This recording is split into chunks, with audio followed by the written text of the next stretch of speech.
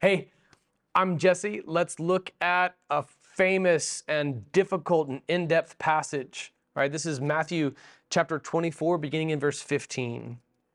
So when you see the abomination of desolation spoken of by the prophet Daniel standing in the holy place, let the reader understand. Matthew interjects in a parenthetical here. Now we're back to red letter text. Then those in Judea must flee to the mountains. A man on the housetop must not come down and get things out of his house, and a man in the field must not go back to get his coat. Woe to the pregnant woman and nursing mothers in those days. Pray that your escape may not be in winter or on a Sabbath, for at that time there will be great distress, the kind that hasn't taken place from the beginning of the world until now and never will again. Unless those days were cut short, no one would be saved, but those days will be cut short because of the elect. If anyone tells you then, see, here is the Messiah, or over here, don't believe it. For false messiahs and false prophets will arise and perform great signs and wonders to lead astray, if possible, even the elect. Take note, I have told you in advance, so that if they tell you, see, he's in the wilderness, don't go out. Or, see, he's in the storerooms, don't believe it. For as the lightning comes from the east and flashes as far as the west, so will be the coming of the Son of Man. Wherever the carcass is, there the vultures will gather. These passages likely describe events related to the sacking of Jerusalem in the year AD 70. However, verse 29 indicates that this is also closely associated with the second coming of Jesus. All right, here's the next verse. Immediately after the distress of those days, the sun will be darkened, the moon will not shed its light, the stars will fall from the sky, and the powers of the heavens will be shaken, and the sign of the Son of Man will appear in the sky. All right, so there is a simultaneity to this passage. I've seen a clear case made that this describes the sacking of Jerusalem, but I also see, without conflict, that this also describes the second coming of the Son of Man, or the second coming of Jesus, as parallel to Revelation chapter 19. A duality to such passages is not a new thing in Scripture. When we see the description in Ezekiel of the king of Tyre, Tyre, we also see that it bears simultaneity to the description of Satan himself, the backstory of Lucifer. When we read Psalm 34, we can see a parallel between God's ministry to David and his distress and a prophecy of Christ on the cross. In fact, that passage is quoted by John while giving the passion narrative at the cross. What Jesus has spoken here also begins with a reference in verse 15 to the abomination of desolation. He even says that it's described in the book of Daniel. See Daniel chapter 9, verse 27. That this is spoken of by the prophet of Daniel standing in the holy place. This is describing a period wherein an idolatrous object utterly desecrates Jerusalem.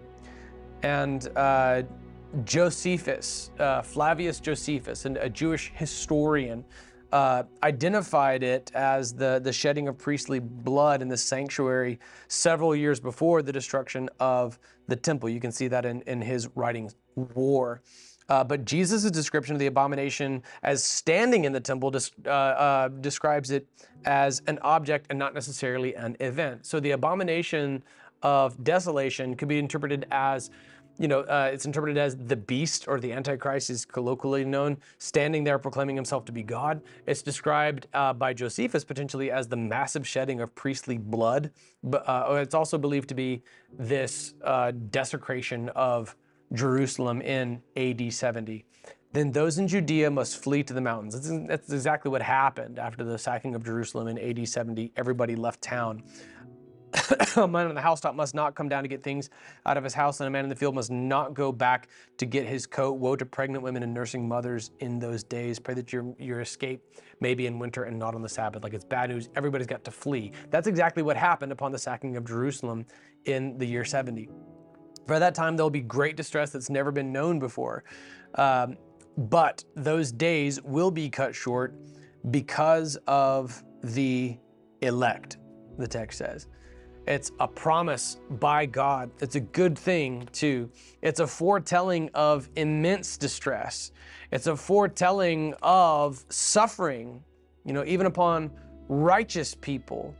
That's incredibly important to remember, because this characteristic of God is often overlooked, and it's referenced more often than anything else. And the reason why people leave the church behind, you have no concept of Jesus talking like this. You've never studied passages like these. He's foretelling of desolation and mass suffering. This says for the sake of, this says because of the elect, okay? If the afflictions of this time were to keep happening, no one would be saved, like no one would survive. But because of God's mercy on his own chosen people, the time is shortened, and it's held short of total destruction. In Revelation 12:14 and in Daniel 7:25, we see that the actual length of the time the beast will be permitted to terrorize the world is fixed at 3.5 years. All right, so you have 3.5 years. That's half of 7 years' time. That timeline is consistent throughout descriptions of the tribulation and the Great Tribulation. This time period is limited to 3.5 years' time, and it's good. It's because of God's mercy upon his people. The term elect refers Bible-wide as Israelites who believe. All right, in the New Testament context, it's Israelites who believe in Jesus. Like, these are the ones who are chosen by God and are saved, and they believe. This comes up again in Romans chapter 11, see our series in YouTube, How Christians Are Made, for more on that. God is predicting and foretelling. He's telling you this ahead of time so that he's on the record here. Don't believe people who say, oh, Jesus came back, he's over here, or here's the Messiah over here. I had this discussion last week. It is so maddeningly funny to me that this is so clearly written, and yet it's something that comes up. There's always some wackadoo who comes out to try to predict the second coming of Christ, and he's wrong to have made a prediction at all. Here's Jesus in Matthew 24, verse 23. If anyone tells you, see, here's the Messiah, or over here, don't believe it. Okay? Jesus went on record for this exact reason. When you try to point to Christians making predictions about the second coming of the Messiah, and you use that to try to disprove the Bible, demonstrating ignorance. You haven't read the book, man. It's like in English class when the guy with the last name starting with A gets up first to present his findings on the reading of Alas, Babylon, and he clearly hasn't read it, and he gives a perfect description of the plot line of The Lion King. You know he hasn't read the book. That's what's happening here, only this actually matters infinitely more. Don't believe it. False messiahs and false prophets will arise and perform great signs and wonders. So even those wackadoos, as I call them, are fulfillment of this prophecy. But there's something darker here too. This abomination of desolation is going to be accompanied by physics-breaking, darkly miracles, wherein even Christians are going to be led astray. Even the elect are going to be deceived. You're going to watch stuff happen that defies physics, but it's not going to be of God. There's another reason why I tell people not to be so dependent on signs and wonders and miracles. So if they tell you, look, he's in the wilderness, don't go out. Or he's in the storerooms, don't believe it. For as the lightning comes from the east and flashes as far as the west, so will be the coming of the Son of Man. This is where in verse 27, I believe this also connotates to Revelation 19, where you're describing those two events in simultaneity, both the sacking of Jerusalem and the second coming of Jesus, which I pinpoint to Revelation chapter 19. So we'll talk more about that one tomorrow.